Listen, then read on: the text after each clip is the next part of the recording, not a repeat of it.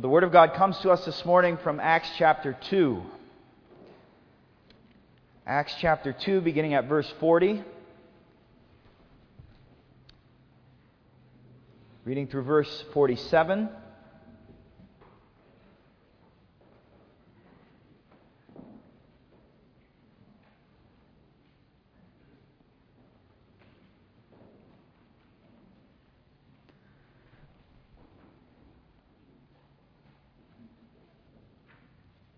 Let me just warn you ahead of time that this is one of those passages that this particular translation of the Word of God really mangles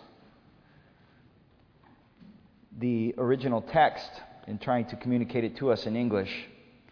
We'll have to make note of that at a couple of points at least in the course of the sermon. Acts chapter 2, beginning at verse 40 and reading through verse 47. This is God's Word.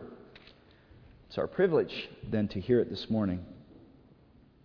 With many other words, Peter warned them, and he pleaded with them, "Save yourselves from this corrupt generation." And those who accepted his message were baptized, and about 3,000 were added to their number that day. They devoted themselves to the apostles' teaching, and to the fellowship, to the breaking of bread, and to prayer.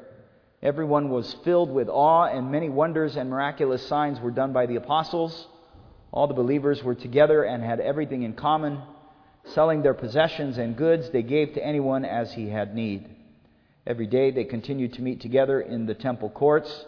They broke bread in their homes and ate together with glad and sincere hearts, praising God and enjoying the favor of all the people. And the Lord added to their number daily those who were being saved. So far, the reading of God's holy word.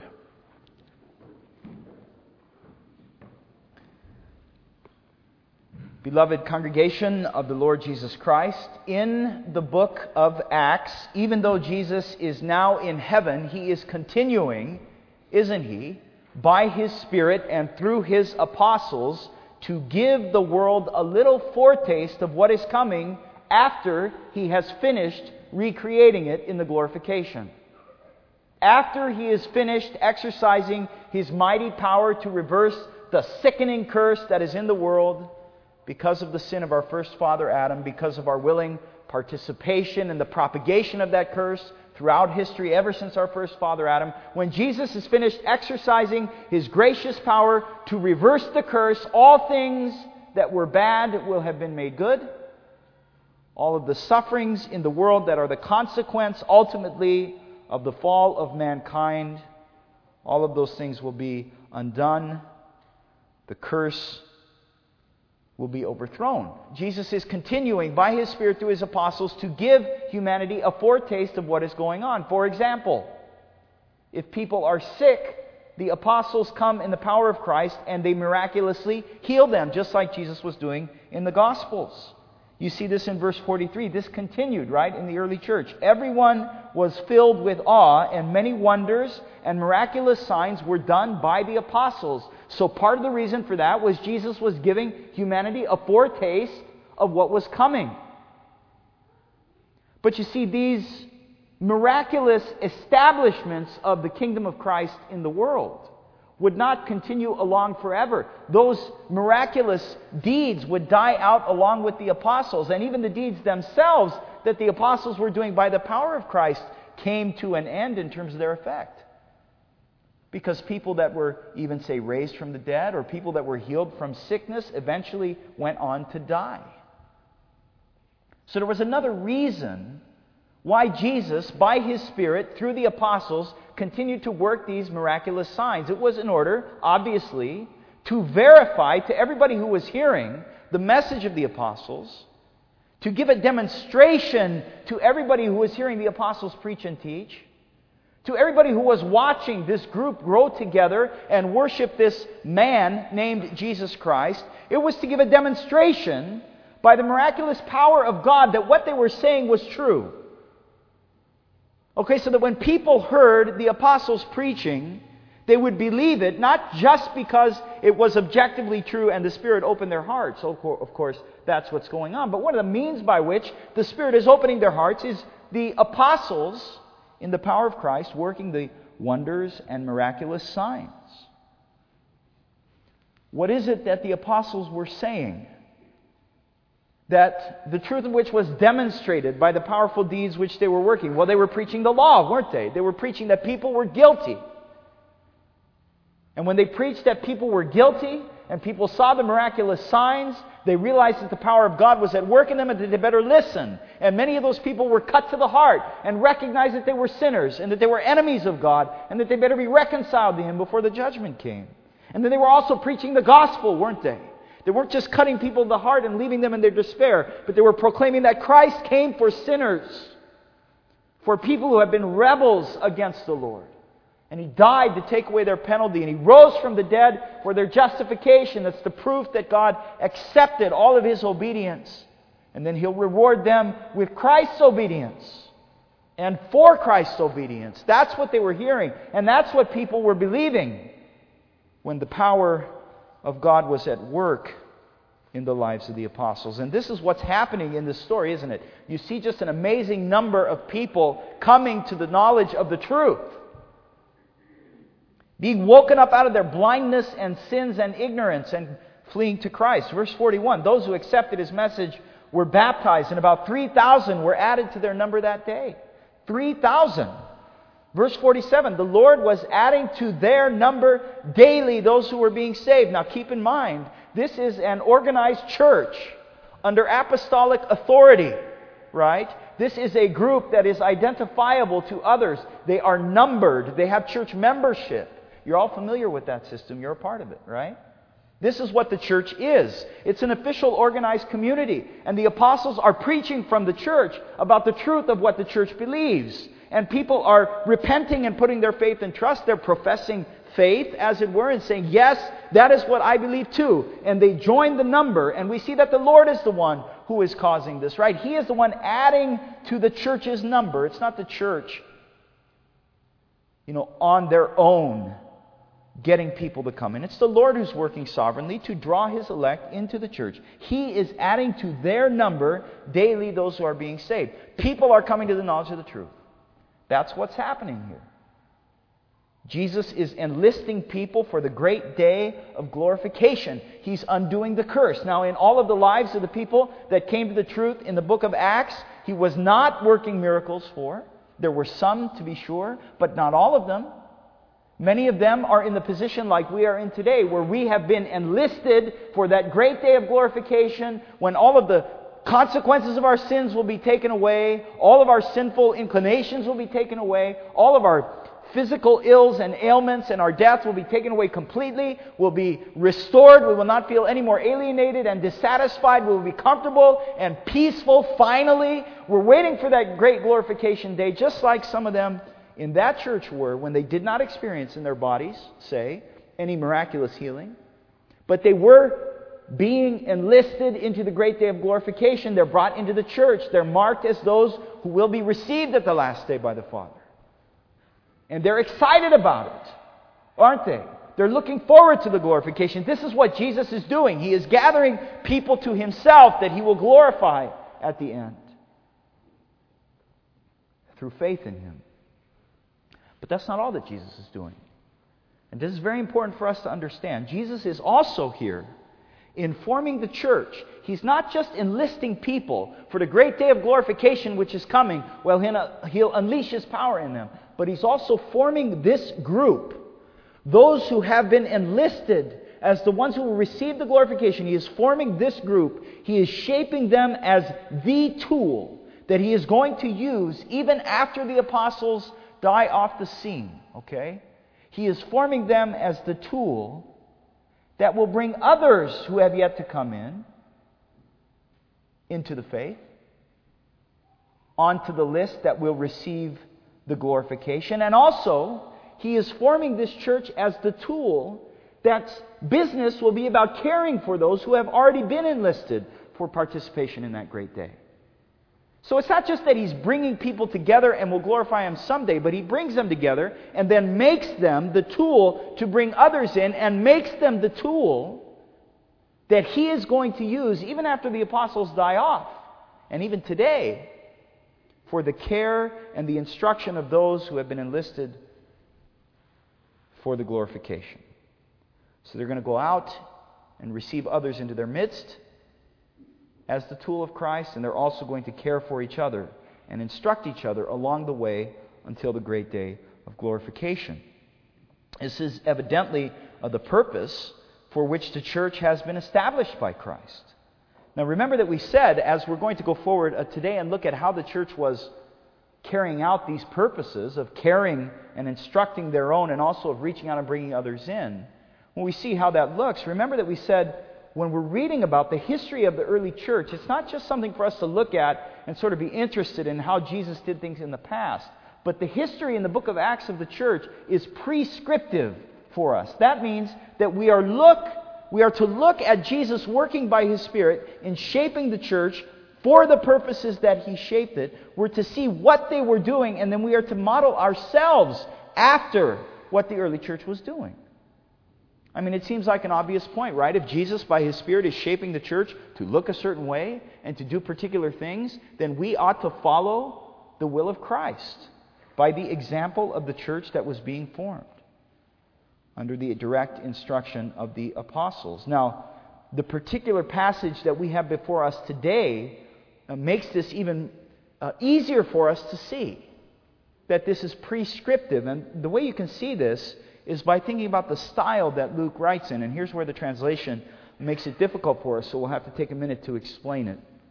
If you think about the structure, okay, first of all, the early part of the book of Acts, there are these great events that mark the history of the early church. We've already seen one. One of them is the great day of Pentecost, right, and the outpouring of the Holy Spirit, and the great sermon that Peter preaches on that day, the miraculous sign of the tongues going forward. This is one great event. Now, as we go along, we'll see a few more great events. We'll see the healing of a lame man, a powerful display of the power of Christ in the church, right? Later on, we'll see this penetrating judgment in the church by God of Ananias and Sapphira, two people who professed faith and made a vow to the Lord and forsook that vow, and the Lord struck them dead. So we see these great events throughout the history of the early church that Luke is recording for us in the book of Acts. But here's the key. Interspersed between, especially these three great events in the early part of the book of Acts, we have these descriptions that are set off about what the church was doing in general. So Luke says, I want to highlight for you maybe three of the great things that are going on, or three of the major events. I mean, here's Pentecost. Here is a lame man being healed. Here is Ananias and Sapphira being judged. But in between those events, Luke sets off his story by giving these broader descriptions of the daily activities of the church, or the week-by-week even activities of the church, or the activities that characterized what the church was doing, what the church was all about. Now, the way he sets it off is not like in our paragraphs in English. I mean, he may have done that on the original autograph. Who knows how he wrote. But the copies that we have are all run together with all the lines. And the way we know that Luke was setting off those particular descriptions is he started to write in different verb tense. Okay, and we don't have to get into it technically to explain it very simply. But if you just look in Acts chapter 2, verse 40, I'll show it to you quickly. With many other words, he warned them. This is Peter. Warned is used just in a simple past tense, you could say. And he pleaded with them. Again, simple past tense. Save yourself from this corrupt generation. And those who accepted his message were baptized. It's a past tense. And about 3,000 were added. It's a past tense, regular word, to their number in that day. And then you come to verse 42. They devoted themselves. And the other translations which do it better will translate it, they continually devoted themselves. They devoted themselves. Devoted is not in a simple past tense. It's in imperfect, meaning this. It's implying that it was something that was going on continually. All of the descriptions in verses 42 through 47 about what the church was doing are in the imperfect tense, meaning that you are supposed to see when you read this that this was the regular activity of the church. Now, in one sense, that's self-evident from the content, but Luke wants you to be very careful when you read this, and you'll come to a passage in Acts 4, 32 through 35, and another one in chapter 5, verses 12 through 16, where between these great events, there is this Luke taking a step back and giving you a picture characterizing what the church looked like. So if you want to know what the church was doing, Luke says, you may not want to look to these extraordinary events, right? Because they have their particular place in redemptive history. But if you want to know what the early church was doing, and if you want to follow the will of Christ and model your own church, and each of us as individual members of that church, after what Christ wants us to do by His Spirit through the apostles, then look at these summaries. This is the place where you understand this is what the church has been called to do. This is what they were doing. That's what's going on here in verses 42 through 47. This is what characterizes the Christian church. And so here's the point. This morning, we're going to be confronted directly with Christ's pattern for what it means to be the church again.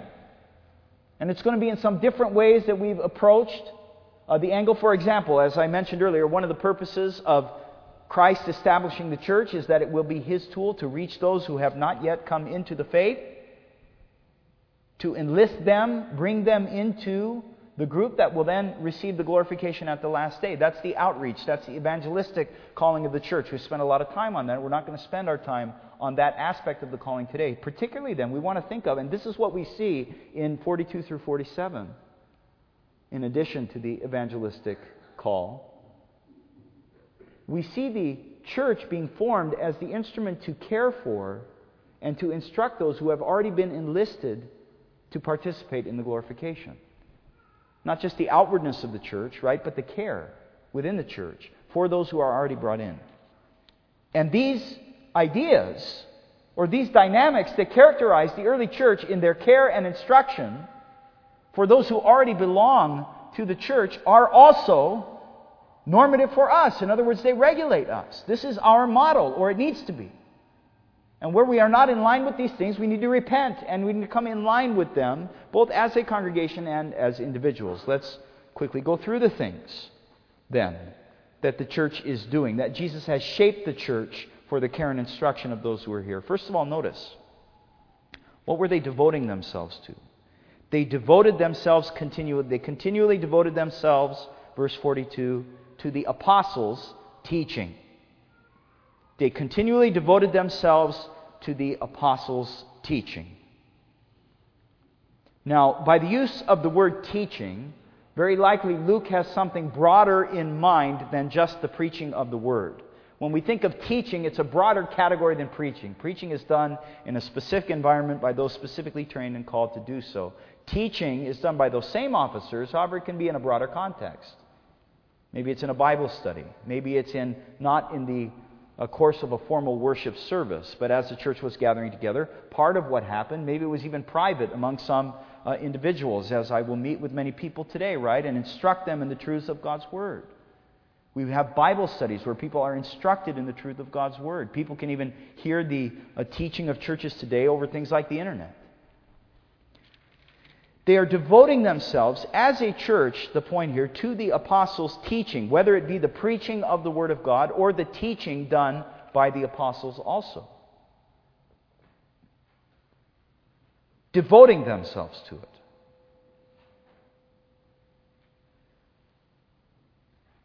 What is the proper posture of a Christian person toward Christian living? What is a proper posture of a Christian person toward their understanding and their growth in the knowledge, say, of the Scripture? I mean, the apostles' teaching, right, is recorded for us now in the Holy Word of God. Now, what is the proper posture of us as God's people toward the Word? Is it indifference? Is it, say, mere satisfaction with coming to church on Sunday and learning what you hear from the pulpit? Well, I mean, it's certainly that at a minimum. At a very minimum. But the people of God in the early church were consumed and devoted to the apostles' teaching.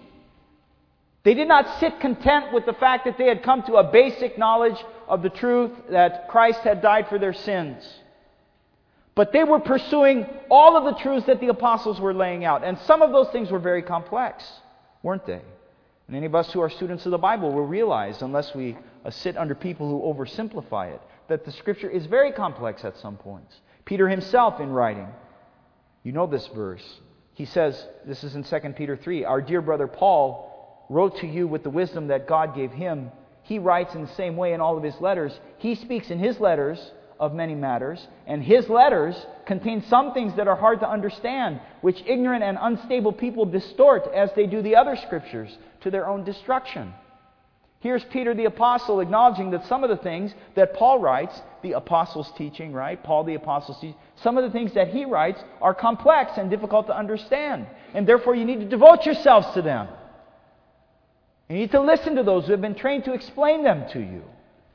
And it shouldn't just be a matter of passing through church once a week, but devoting yourself to growth in the grace and knowledge of the Lord Jesus Christ, of the Apostles' teaching, which is ours in the Scripture. I mean, practically for us as a church family, you're going to have to figure out the way in which you want to grow and press on in your knowledge of the Word. I mean, it starts at least with faithful attendance to the preaching of the Word. There is no way to soft pedal the idea that the early church was devoting themselves wholeheartedly to the Apostles' teaching. And if you are not in church every week, you are not doing that.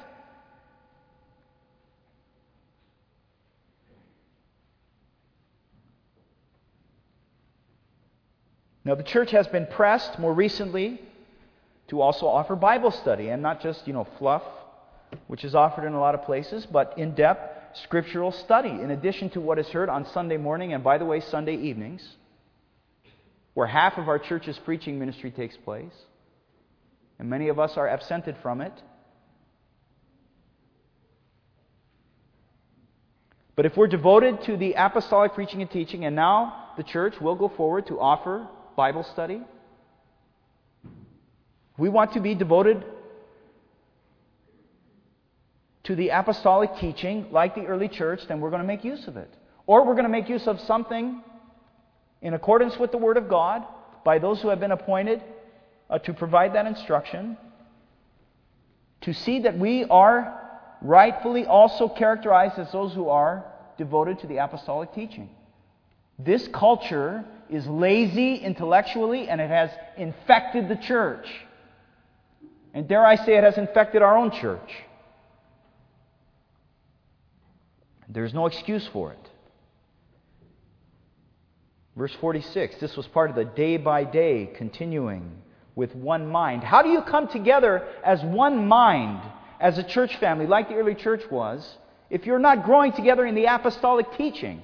Growing together with one mind doesn't mean we all come to the same kind of hobbies and the same kind of things that we like to do, and we're all going to look the same and have the same kind of personalities. No, coming together as one mind means we grow in the grace and knowledge of the Lord Jesus Christ and the truths of the Scripture.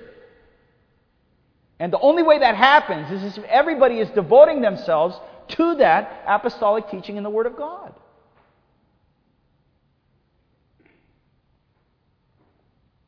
Do we devote ourselves to the apostles' teaching? They also what? Devoted themselves to fellowship. Very interesting. Verse 42, they devoted themselves continually to the fellowship. Now, fellowship is a loaded word, especially in our context, isn't it? But if you just read the description a little further on, it unpacks what fellowship means, I think, in this context. Look at verse 44. Okay? All the believers were together. First of all the believers were together. You see in verse 46, and I'm going to retranslate that for you, so hear it the way I'm reading it. Verse 46, day by day, continuing with one mind in the temple, and breaking bread from house to house, they were taking their meals together with gladness and sincerity of heart. In verse 46 in your translation, it puts the breaking of bread and the meals, almost blends them together as one. It says they broke bread in their homes and ate together. And they make it sound like the breaking of the bread and the eating together are the same action. And we'll get to that in a minute, but they're not. They're two different things. The one I want to point out here is, what does fellowship mean? First of all, it means that the believers were together. And second of all, it means that they were doing small things in their daily lives together as opposed to separate, like taking their meals. Or, in our translation, verse 46, ate. They ate together. Now, this might seem simple, but I think this is a fantastic Opportunity for us to recognize the great challenge to us in the modern day, and it wasn't any less of a challenge in that day, except by the power of the Spirit and through God's grace, the early church in its early formation was actually living this principle out. The idea of fellowship is that the members of the church actually spend time together. Think of that. That they actually do things that are common in their daily lives. Not anything spectacular, like coming together for some weird spiritual experience or everybody to, share all their insights or whatever. The idea is that the church would come together to just do what they did in everyday life together. Because when you're bound together by the power of Christ and His gospel, then you're going to spend time with the people who belong to Him also. So you might do something as simple as eating a meal that you might otherwise eat alone with the people of God. Now, what is this going to take? I mean, it's two things, isn't it? The first one really is that you have to be self-sacrificing, and you have to take initiative. And you have to be someone who is concerned about the interests and the concerns of somebody else beside yourself in your small, narrow world. We were not created as the people of God. I mean, we were created as a race originally to be isolated from other people. One of the strict or the strong temptations in our society with all of its technological advances is that basically you can sit in your own house or your own apartment or your own room with a telephone and a computer and a television, and you can get everything you need provided for, and you never have to face another living soul. Now that, of course, is the extreme example of anti-community. But the ones that we all struggle with are much more available to us, right? Or less extreme, but just as dangerous to building the fellowship that characterized the early church. I mean, actually spend time with each other. Think about having meals, maybe, with people who are in the church family. People who maybe live in your neighborhood, if you are a commuter to this church, right? If you don't live right around here, likely somebody lives somewhere near you. And you've got to be self-sacrificing and take the initiative and be someone who actually cares about somebody else beside yourself and your own concerns and problems and issues. That's the first half of it. People have always often asked the church, what is the church doing to fill in the blank? What is the church doing to foster fellowship? What are you doing to? And it's a very a good desire, but it's often a very strong tone, as if it is the responsibility of the church to organize the daily activities of your life with the other members of this church. No. You need to take the initiative. You need to be self-sacrificing. And think about sharing time, common time, with those of your church family who you might otherwise not spend any time with, because you are united by the Spirit in Christ with them. That's what the early church was doing. That was the sense of community that they had. The church is not some theological club, right? Where, all that everybody else really is good for is little banter back and forth about the latest book that we read. I mean, that's certainly an important part of the life of our church, being devoted to the apostles' teaching and that application of it, but it is not the only thing. And it's not a place just for us to come with us and our families to get what we need to grow spiritually and then go home and that's the end of it. No, this is a community being shaped because people need each other. And if you don't think you need anybody, then you're lying to yourself, because you need community.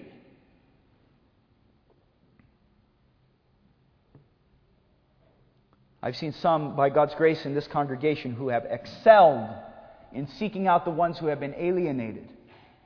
The ones who are always standing off in the corner, nobody will speak with them. Some in this congregation have excelled in seeking them out and making them feel warm and welcomed. And that is an example of grace in this congregation. And we commend ourselves to continue to seek after those who we would otherwise not, as Christ sought after us. Quickly, too, the second half of that is you have to be approachable yourself. Okay? There are those of us, and I'm guilty of this certainly, those of us who feel like the opportunity for community in the church is an opportunity for me then to just, promote whatever I'm thinking about, or, turn every conversation around to what I want to talk about. Maybe I've got some cause. Maybe I've got some ideas. Maybe I've got some problems even, and I have no consideration at times about what the other person, how they might be hearing what we're saying. You have no consideration about making yourself approachable and actually pleasing and encouraging to be around, as opposed to an albatross and a burden so that nobody wants to spend any time with you. No thought of maybe, how about not saying anything about yourself in the conversation, but completely just being quiet and affirming the other one and asking about their life and how they're doing.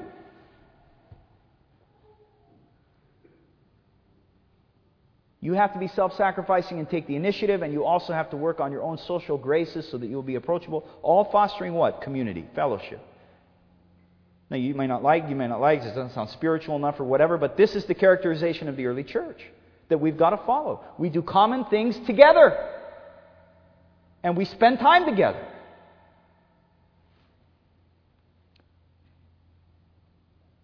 There's another aspect to fellowship too. Look at this, verse 44. They had everything in common.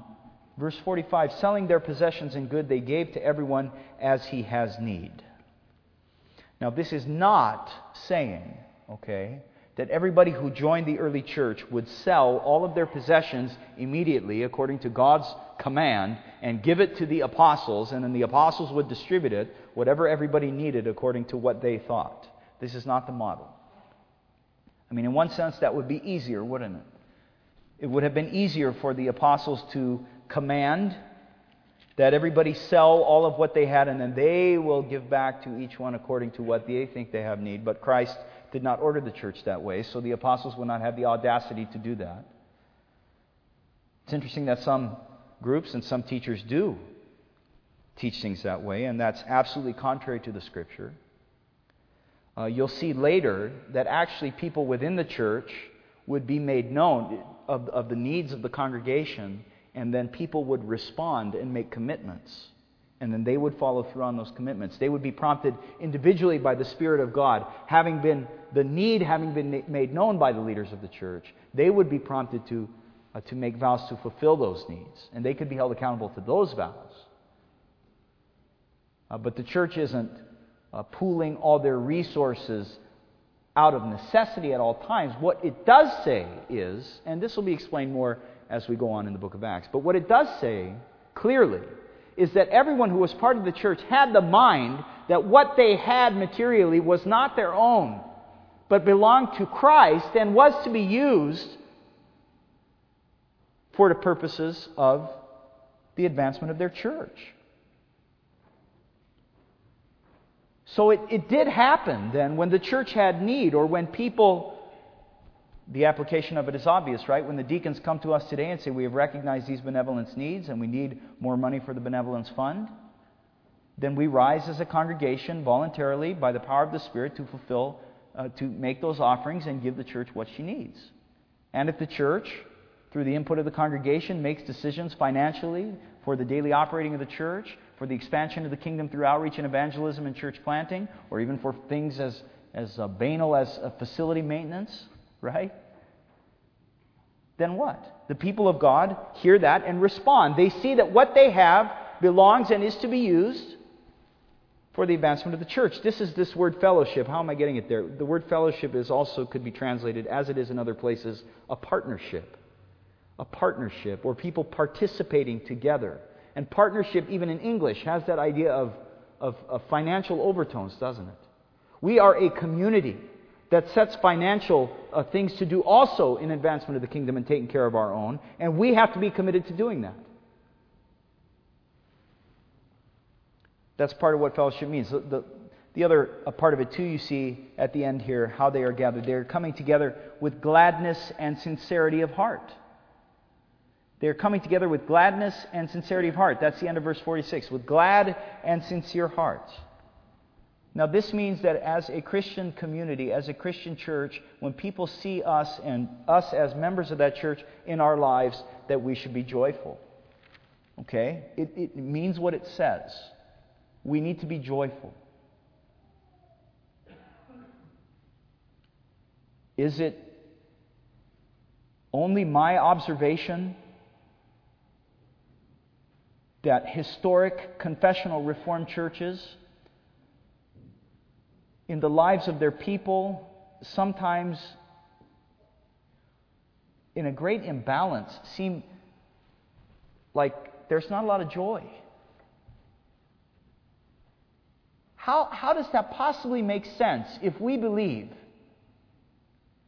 that we have been predestined by God the Father, having looked at us in our hopeless, lost, rebellious condition, on the path to hell in our blindness and ignorance, and He comes to live and die for our sins and arise from the dead and promises us that He's going to raise us someday too, and that He will glorify us, and even the difficult things that we face in this life, though sad, even those are turned for our good and for our salvation. Now, how can we not be joyful?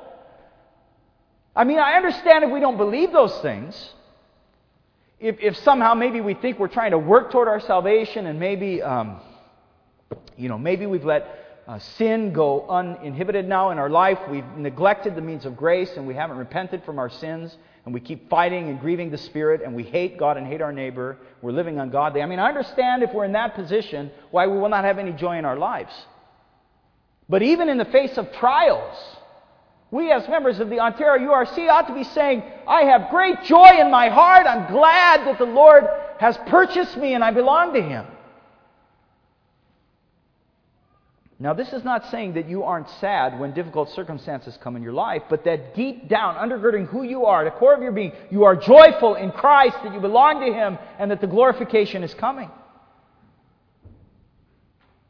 Paul says in 1 Thessalonians 1, we know, brothers, that He has chosen you because our gospel came to you not simply with words, but with power, with the Holy Spirit, and with deep conviction. In spite of severe suffering, you welcomed the message with the joy given by the Holy Spirit, and so you became a model to all the believers in Macedonia and Achaia.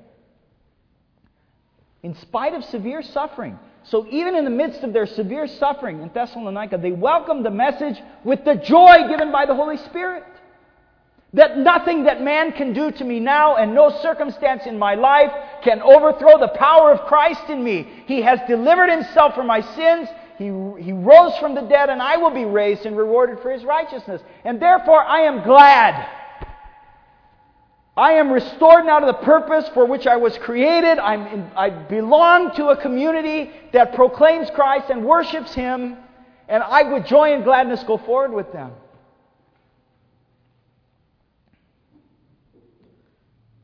You have the right and the privilege to be happy as a child of God, no matter what your circumstance.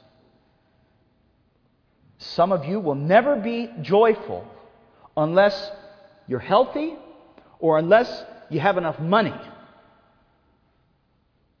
Because that's what the culture tells you. In order to be joyful, you've got to be healthy and you've got to have enough money.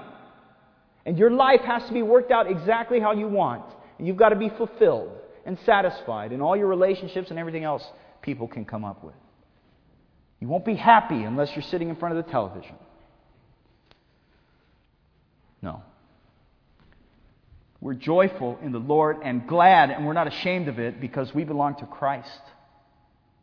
And let's reflect that in our countenance. Let's not be the ones who drag people down, but lift people up. As a result, it says there that they had favor with all of the people. Even unbelievers, you see, who are lost in their sin and ignorance, would rather be around someone who is glad and joyful and stable than someone who drags them down, even worse than their unbelieving friends. So even by common grace, people would rather be around those who are joyful. And we as the people of God have the joy of the Holy Spirit in us, the joy of our salvation, and embrace it. It's a great thing to have. Privilege to have. We'll have to pick up next time on them devoting themselves to the breaking of the bread, which means the Lord's Supper, and devoting themselves to prayer. But if you've been at all convicted that you are out of step in any way with the early church, like I have been, then we need to conform ourselves to this. If we're to be used as the tool by Christ, by His Spirit, to care for and instruct those who are marked out for the glorification. Amen. Let us pray.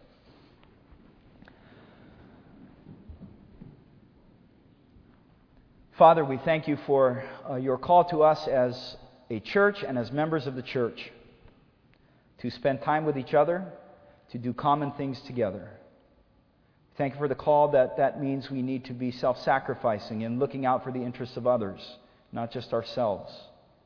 Thank you for the call that is to make ourselves approachable and that we would not be annoying and consumed by our own issues and troubles.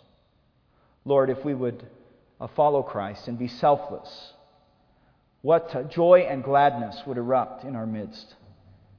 And our holding out the word of life by our lives would be so much more clear to those even who are rebelling against you. Heavenly Father, be merciful to us and shape us according to that way. Help us also be devoted to the apostles' teaching. Help us to stop neglecting the means of grace. There is no excuse, Father, for forsaking public worship in any sense. Unless, Lord, we be sick, that we can't come. Lord, heal our church. Cause us to repent from that.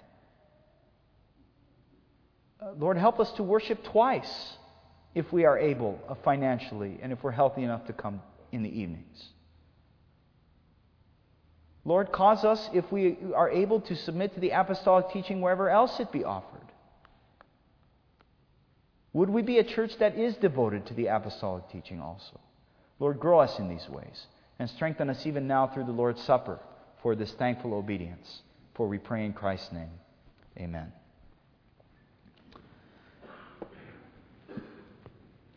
Our song is number 111.